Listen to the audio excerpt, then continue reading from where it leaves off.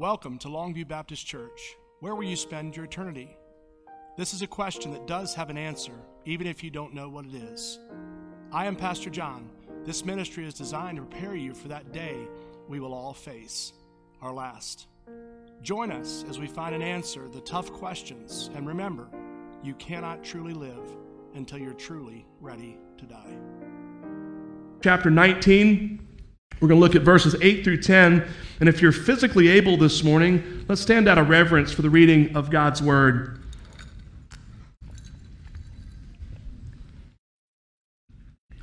Then he entered the synagogue and spoke boldly over a period of 3 months, engaging in discussion, trying to persuade them about the things of the kingdom of God. But when some became hardened and would not believe, slandering the way in front of the crowd, he withdrew from them, met separately with the disciples, conducting discussions every day in the lecture hall of Tyrannus. And this went on for 2 years, so that all the inhabitants of Asia, both Jews and Greeks, heard the message about the Lord. Father, thank you this morning, Lord, for the privilege again to be here on this Lord's Day, Sabbath day. Father, thank you for each family, each person represented here. God, thank you today, Lord, that though we are a mess so often, Lord, we get frustrated, we get discouraged. God, thank you that we have these times on the mountaintops and amazing times in your presence, God. But day in and day out, Lord, as we are approaching that day, Lord, that we all will face our last. I'm thankful today that we can have the power of the Holy Spirit, salvation, Lord, as the guide, as the thing that's helping us establish a legacy that will go on long after, Father, we've left this earthly home. God, I pray that your word would speak to our hearts, not only in this building, but ones online today. Father, I pray if there's one here that does not know you as Lord and Savior, that your word would permeate their heart, take the blinders off their eyes, allow them, Father, to recognize their need for a Savior, but more importantly, Lord, the love that is what Jesus is and who he is, and that gift that you desire to give them today as they confess their sin, place their faith and trust in Jesus Christ, and ask you to be their Savior and Lord of their life. I pray there'd be a mighty harvest for the kingdom, not only here, but all over the globe today. And may you alone be the sole focus of everything said and done. We ask this in Jesus' precious, holy, and righteous name we pray. Amen. You may be seated. So in verse 8 again, so then he enters the synagogue and spoke boldly over a period of 3 months, engaging in discussion, trying to persuade them about the things of the kingdom of God. First thing I want to share with you this morning comes from that verse, and it is this: God will bless obedience and passion for his glory. And this, not only is he going to the synagogues, but he goes into the synagogues and he speaks how? Boldly. That is actually an important word that if you don't say that in there, you would not know that. He could be in there just talking. But when you proclaim it boldly, what does that mean? You proclaim it in power. Have you ever been somewhere and someone was a passionate speaker? I will tell you what, if you've been in some courtrooms, there are some judges that have gained the whatever you want to call it, they are known to be very passionate. I know some that won't tolerate flim-flam in their courtroom. Don't come into their courtroom with your pants around your bottom. No. Don't come in there with your boxer shorts. No. I've actually been in courtrooms where the judge will hand out pieces of rope to tie your pants up. They want you respectful. Don't come in there and start mouthing, because it won't end up well for you. They are bold in the way that they maintain the courtroom. They want respect. And it's a picture, even if you don't really realize this, think about the court system in the human perspective. I'm not talking about the warped one now we have most, but in generations past, think about God's standard of judgment. It is actually modeled after the court system that we have down here. Punishment, there demands an accounting for, amen? Crime demands an accounting for. But you think about the bold part when that's saying there, he spoke boldly over a period of 3 months. This would have been something that would have been exhausting. But Paul has a passion, again, I don't say unmatched, but it's very rare in the Scripture to the level that you see Paul. I think you see it in Stephen. Remember when they stoned Stephen? He was passionate, he's bold in the proclamation of the gospel. I think that's important to do, because when you are bold about it, what does that say about what you believe? It means you really believe something, don't you? If you're selling something, if you give me something to sell and I don't believe in it, I couldn't give it away. And I'm serious. You give me something I believe in, and I can assure you I'll be your number one salesman. Why? Because when you believe in it, you are passionate about it, you are bold, you know that every person on the planet needs this, and you know it's your job to help them understand that they need what you have. Why do you think Paul would be so bold? Because he recognized the importance of what he was sharing. He recognized the opposition that he was up against with the Jewish people, having himself been the exact same thing. Having been caught under the law, having rejected Jesus Christ until the Damascus Road conversion experience, what he was doing is saying in his own mind, whoa, I just got to convince these people, be bold in this, because you've got to recognize it like I did. Yet Paul, I guess, sometimes might fail to realize he had heard the proclamation of the gospel too, right? He didn't listen. It was the Damascus Road experience when he's knocked down, and next thing you know, he's blinded by this light, and Paul, sorry, I'll get it straight. Hang on with me. Saul, why are you persecuting me? Why are you kicking against the goads? Well, the Spirit of God was all over Paul. God was all over him to do this transforming work. He had been set apart for this ministry of bringing the gospel not only to the Jews, but also to the Gentiles. Paul realized beyond a shadow of a doubt that there was no other way but the cross of Christ. Jesus was the Messiah. He had missed the boat, and he wanted every person that he had an ability to stand in front of to not make the same mistake he did. It's almost as if, too, as he shares the gospel, it's like he wants to stop and go, don't you get it? He's bold in it because he realizes the same reason that I have a boldness about the gospel. I know it's real. I know that there is nothing this morning for me to stand up and to trumpet to you this morning if this isn't the truth. Are there things about the Bible that if I could change, I'd change? Sure. Wouldn't you? Okay, yeah, don't be scared. Nobody's going to holler at you and beat you up. There's a lot of things about the Scripture that are tough, man. Very, very tough. You look at the broad road, right? Many there that go. Narrow is the road that leads to life, and only a few find it. The thing I want to change is God smack some people and make them understand. But yet the hardness of human heart, right? We're so wise in our own mind. We're so wise because all the information that we're now privy to online, there's some really messed up people that literally have their whole entire affinity in their life is to try to convince people that God's not real, and sadly, yet God stands there. And if you ever want to know truth, all you got to do is say, God, reveal yourself to me. God is powerful, and that is God's desire for mankind, is that none should perish. And the greatest way to get somebody to come to the truth is to get them to commit to praying, God, reveal yourself to me, because God does that. We know he will do that. The reason being is when you pray accordance with God's word, his will, and his desire, he answers. Amen? So, when someone says, God, what? Seek me with all your heart, I will be found. Right? Ask and it shall be given you. Seek and ye shall find. Knock and the door will be open. What you're doing at that point is praying in accordance with God's will, because his desire is for people to come to the truth. I think what happens, though, is you and I begin to pray for that person, but we don't ever ask that person to pray what I just said to do. We believe that we can pray it and God's just going to answer what we say, but yet what we're doing is, in a sense, we're veiling the truth, because we're not going out on that limb, making ourselves vulnerable and saying, hey, pray that God would show himself to you, reveal yourself to him, to reveal himself to you.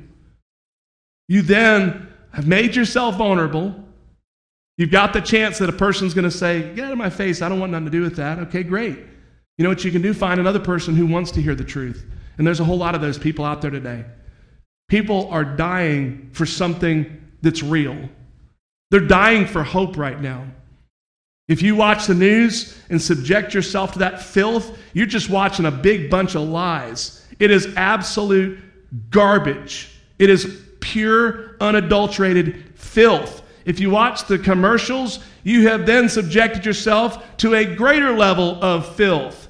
I'd encourage you, stop watching the news, get in the Word, and actually see something that's real and something that'll change your life, your heart, your home, your attitude, and your family. Amen?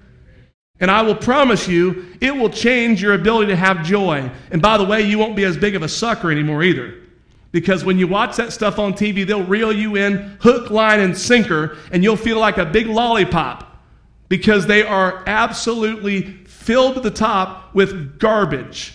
And it doesn't have anything to do with anything good, wholesome, godly, loving, or anything else. Most often, it's a bunch of speculation, it's a bunch of garbage, and they're doing nothing but assassinating characters of people that don't fit the narrative that they want them to fit. So they're going to do nothing and stop at nothing short of destroying someone with a bunch of lies that they've got no basis to stand up and defend.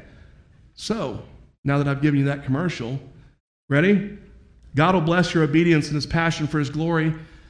What is Paul doing? Paul ain't focused on all the other stuff going on around. Paul's not caring what's happening. He's caring about people coming to know truth. So he's bold in that truth. He's getting the truth in front of people. Now, what happens to the response in this? Let's look. Verse 9. But when some became hardened and would not believe, slandering the way in front of the crowd, he withdrew from them, met separately with the disciples, conducting discussions every day in the lecture hall of Tyrannus. Leads the second thing that I want to share with you this morning. It's this. Know when to let go and let God do what you cannot. Some became hardened, would not believe, slandering. You know what the way is, right? The way is a follower of Christ. The way, the truth, and the life. Jesus. They were slandering it. You know what slander is, right? Accusing someone of things that are not true. They're bringing ill repute on the name of Christ. All these lies and things that they spit out. Each time we watch Paul and Silas get thrown into prison, what was it for? Someone made up accusations that were not real. They were false accusations. They were slandering the way. They were trying to prevent people from hearing the truth. And it's interesting there because it says, when some became hardened. They are in there literally rebelling against what Paul's saying, not bringing a good civil discourse with which they are dialoguing back and forth, because it's okay to have a different opinion. That's not a problem at all. But when you result throwing 3-year-old insults and you are slandering someone, what do you recognize? That person, first of all, doesn't even have a basis with which they can defend what they're saying, so they have resorted to doing the tactic of people who are less than honorable, and we're going to just start slandering them and saying things that aren't true to try to just muddy the waters so much so that no one can hear and find out what the truth is. And the enemy's good at that. He's actually really good at that. He never wants us to quiet down the noise of life. He doesn't. He actually wants you to do this. He wants you to turn on a TV in the background and leave it on one of those channels all the time. Why? Because you'll never be still and know that he is God. You'll never have peace. You'll never have anything but a glut of filth that eventually so overwhelms your mind that you don't even know what peace is if you had to define what peace was. You will have no ability to even think for yourself, because what happens, you have fallen victim to the prince of the power of the air, the master of lies, who doesn't want you to ever sit back and be still and know that he is God. He wants to fill our minds with a cacophony, which means an overwhelming level of distractions and noise so that we never come to the truth. Very, very important, church. Know when to let go and let God do what you can't. See, Paul's at a place where he has to make a decision. He can let humanity come in there. What happens when human nature in a situation like that, for some of us who are more passionate about things, what do we have a tendency to do? Oh, do what? What are you saying? And I have to be careful because when I get in an arena like that, the old nature wants to rear its head even in a godly sense. Because I want to lovingly correct them and bring them to a knowledge that they don't currently have. So you got to be careful, because if they've chosen to harden their hearts, it's really the picture of what we have here this morning. Not all are going to believe. I can't make you believe. You can't make me believe. I can't make you do the right thing, and you can't make me do the right thing. We have to make that differentiation and that choice on our own. That's our own to work through. Parents, you can't make your kids make the right choice. Kids, you can't make your parents make the right choice. As much as we want to will someone to a life that God will bless and an authentic, hear what I said, an authentic walk with Christ. An authentic walk with Christ doesn't mean you have it all figured out either. It doesn't mean that your little family is able to sit there in the pews and, what a perfect little family. No, that doesn't mean that either. When you have an authentic walk with Christ, you're honest about the struggles you have. You realize that it's by God's grace that you're not a complete and utter train wreck more than you already are. And God is a lot of times dealing with issues in your heart, your life, your relationships. And He's revealing the things as you find out that, God, I thought I was doing pretty decent with you, and I recognize here's this mindset, this attitude, this action that, God, I know is not in line with what you want to do and what you want me to be. And God, I'm going to have to start working on that, and I need to get some accountability and some friendships that I can begin to have them holding me accountable. That's what walking with Christ is, and actually that is a perpetual cycle till the day that you die. When you get it all figured out, by the way, be really careful. When you see a family that looks like everything's perfect and everybody's got it together, run.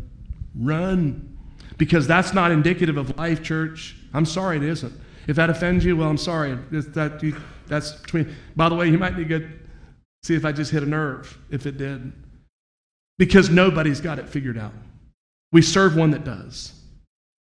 And what happens in walking with Christ is you'll wake up one morning and you'll be like, Lord God, you have done such a work in my life, Lord, and I'm so thankful, God. And wow, I feel like I'm really starting on it. And then the next morning you wake up and God reveals something, right? Maybe you got a little prideful in your thoughts the day before, and then God says, oh, be real careful when you take heed, when you think you stand, because look at this. And then you go, oh, Lord. And what God does, He has to humble us, because pride is not a good personality trait in somebody who's a believer. Pride is deadly to our walk with Christ, and God wants us humble. And to be humble, I think the more that we recognize that God's working on us. What is that kid's song? He's still working on me to make me what I ought to be. It took just a week to make the moon and the stars, the sun and the earth, and Jupiter and Mars. But how loving and patient He must be. He's still working on me. You know that will happen, and that song can be literally the heart song of my life until the day that I breathe my last breath. He's going to be working on me. And by the way, He's going to be working on you. And I hope this morning that even just hearing that helps you be more authentic in who you are. And to recognize when you're not batting 1,000 every day in your walk with Christ, you're reading the Word, you're praying, but maybe God's working on you. Maybe literally perpetually there's something that God is working on you. That is completely normal. There's nothing wrong with you. You're not any less of a believer than somebody who you look at and believe that they've got it all figured out. Just remember, they don't.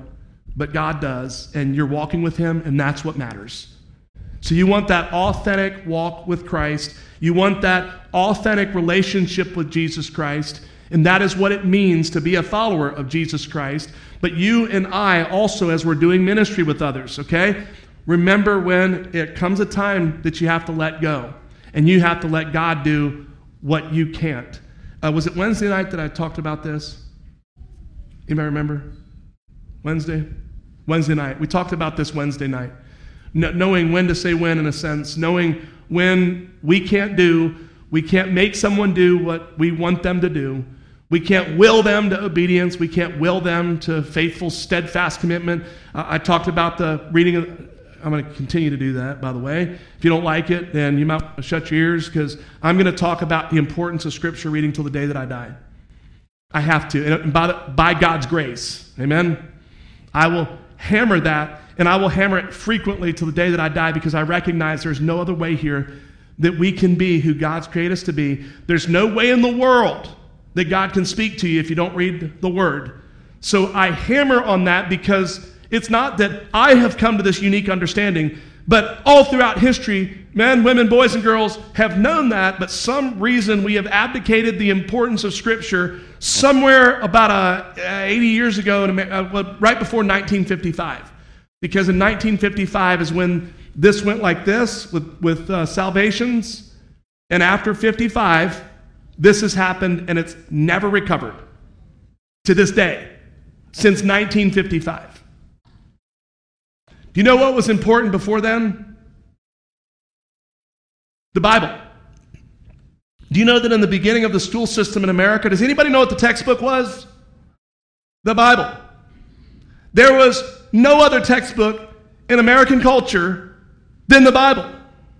That was the only one. Now, isn't that interesting? Righteousness, a nation, exalteth a nation, but sin is a reproach to people. What did we do? Remember the first, what was that? Somebody knows the name of the first book that I just was in my mind, it just left. The primer, the something primer. McGuffey Primer. It's one of the very first textbooks in American history. I think they even had that on Little House on the Prairie. That was one of the first ones that they were using. And of course, as they did that, what happened? Oh, we'll start moving the Bible to the background, because we've got stuff that's more effective at teaching people, right? And then ultimately, you know what happens? It is incremental compromise. And ultimately, we come to the place we're at right now where, yes, there's Bible verses inscribed all over the monuments in our nation, including inside the doors of the Supreme Court. In the back of those big oak doors, when you walk into the Supreme Court, is the Ten Commandments engraved on the back of the doors, in the very place where they debate whether Scripture has a place in American culture. Interesting, right? But yet that's what happens if we're not careful. Paul recognized this. He recognized, though, that these people were becoming hardened to what he was sharing. You see it right there. They became hardened. They would not believe. So they have set this steadfast wall. They have erected this, basically, as Paul's trying to do nothing more than boldly proclaim truth to them. They start slandering the way in front of the crowd. So now this is like a poison, like an anthill. This is coming out of the woodwork against what Paul's trying to do, and Paul's just nothing more. He's not there to argue. He's not there to waste time. He cares about the hearts, the souls, and family generations from that point going forward. So what does he do? What does he do? He withdraws from them. He meets separately with the disciples, conducting discussions every day in the lecture hall of Tyrannus. He did what I was shared with you on Wednesday night, and quite frequently have been doing. If the audience doesn't want to hear the truth, find others that want to, because there are people that want to hear the truth.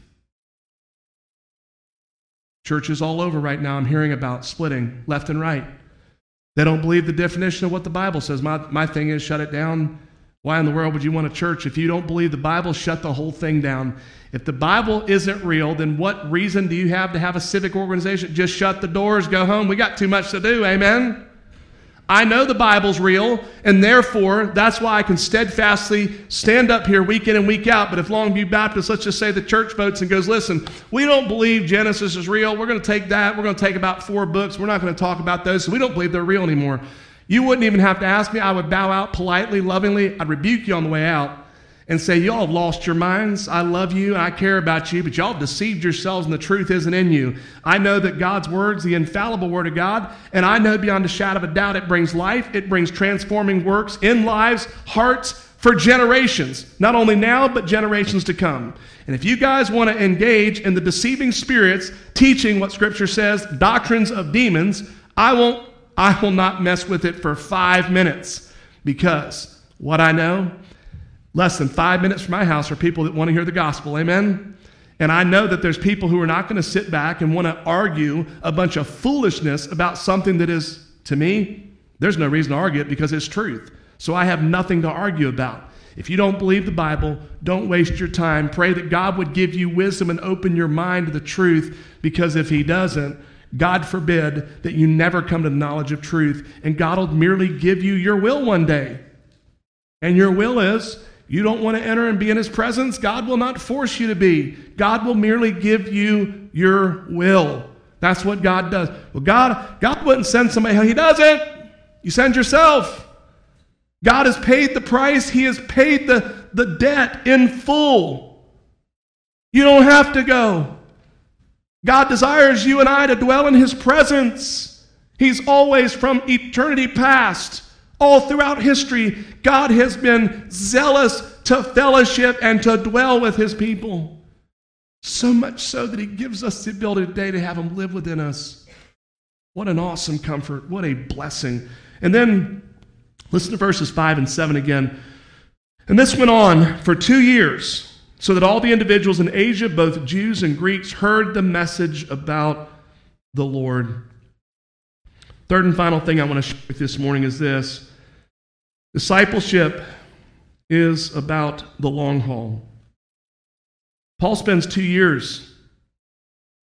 He's meeting with these disciples. He's encouraging them. He's challenging them. He's growing in them in their faith. He's preparing them as they go back into ministries and missions that only God knows where these people are plugged in.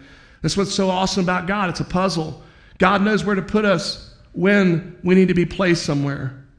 You know, there's another big ironic thing. Look at our nation and the mental health crisis of our nation. I've heard once 1,000 times when something happens at a school or another venue and they go, I just don't understand. Well, you don't understand hopelessness? Do you think that people are hopeful and that's the reason that they go in and commit these atrocities? Do you think that they're so overwhelmed at the love for humanity and their fellow brethren that they get so excited in that they go in there and commit these terrible crimes? No. I'm sorry, but you have to have a distinct disdain and a hatred to go in and do what people do in these venues. You're not doing that because you love people. But think about this. What God's word calls us to do is to love our neighbor as ourselves. It calls us to love. Number one, look at Jesus. Look at the picture of everything that Jesus was. You see with Jesus, and there's one of these distinct things you hear over and over again. He had compassion on them. You see Jesus, who, whether they're demonically possessed, whether they're prostitutes, doesn't matter. When he goes over Jerusalem, remember, he looks over Jerusalem and he weeps for them because they were like sheep without a shepherd. They were lost. They were broken. They were headed in a terrible direction. You're not doing that when you do what these people are doing. I'm going to tell you what you are. You're loveless. You're ruthless. As a matter of fact, Romans chapter 1 sums it up better than just about any verse in Scripture could. Oh, Jude does too. Foaming their shame, whom the darkest blackness is reserved. It's bad. Without hope, there is no hope. When people become hopeless, they become desperate. And that's what you're watching right now. Hence my statement earlier about turning off the news. If you want to become hopeless, you keep filling your mind with that filth. And you will likewise begin to have a crisis of faith as you begin to watch day in and day out the hopelessness that is broadcast, when yet there is so many more beautiful things that God's doing, and there's wonderful things that people are engaged in, and there's neat stuff like that movie Mully that I shared with you. Somebody called me this week who did watch that after I shared that with you on Sunday night, I think it was, and said, wow, that was incredible, and how blessed they were and encouraged they were by watching the movie Mully. Awesome. Great documentary on the life of somebody who really loved the Lord, God saved, and did a mighty work in.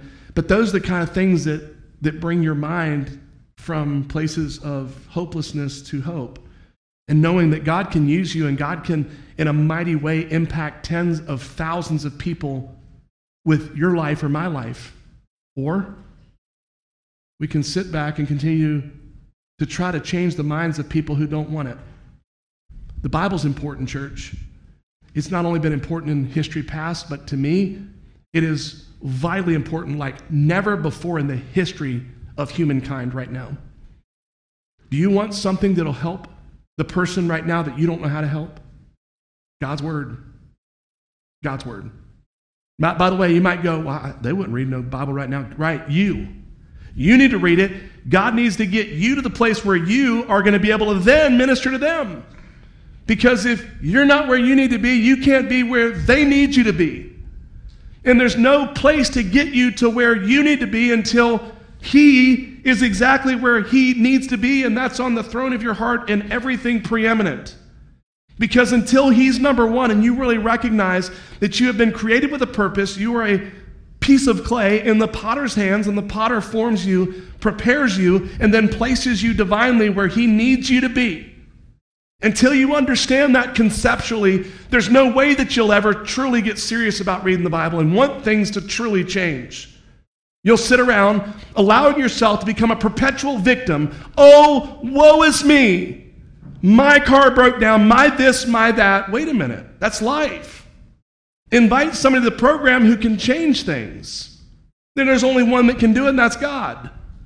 Is it going to happen instantly overnight? No, but I promise you what will happen is you'll begin to recognize that things will fundamentally change, and when everything comes unraveled in life, remember, this is what will do this as opposed to the extremes of this. I don't like when things are going bad in my life, but there is one thing, mentally, I'm at least able to have the peace of God that surpasses all understanding that guards my heart in Christ. That's the unchanging thing.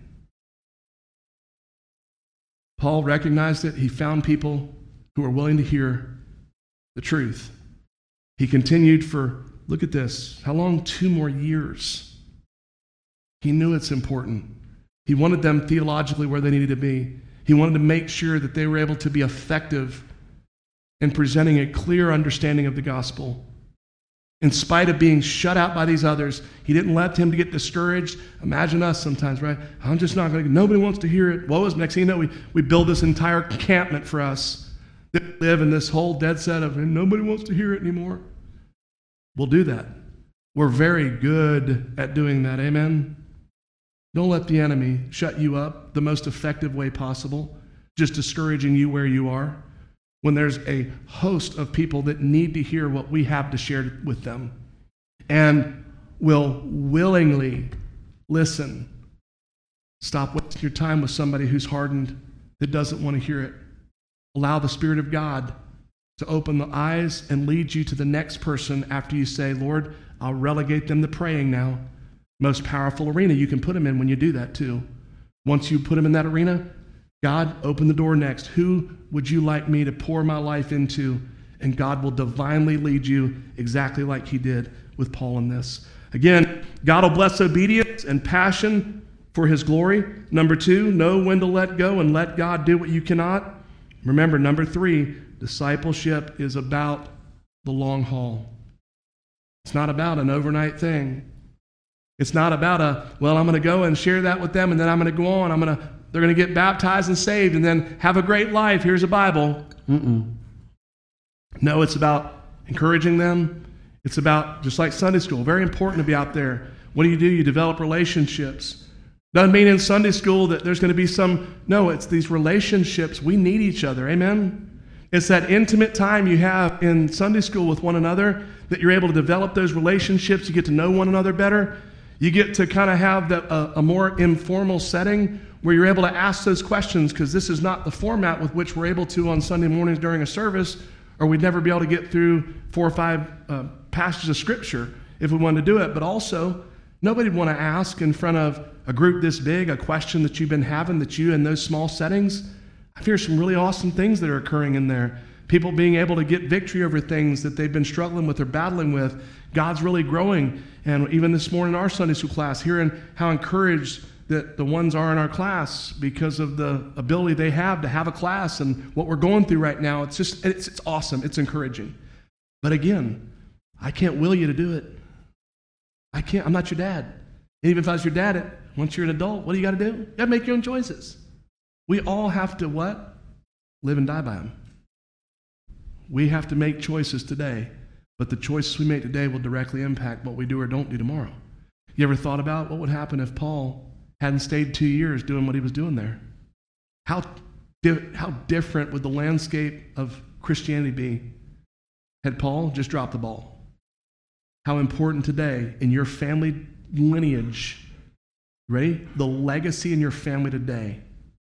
If you flim-flam and fall out, what happens in your family 10 years, 5 years, 6 months from now?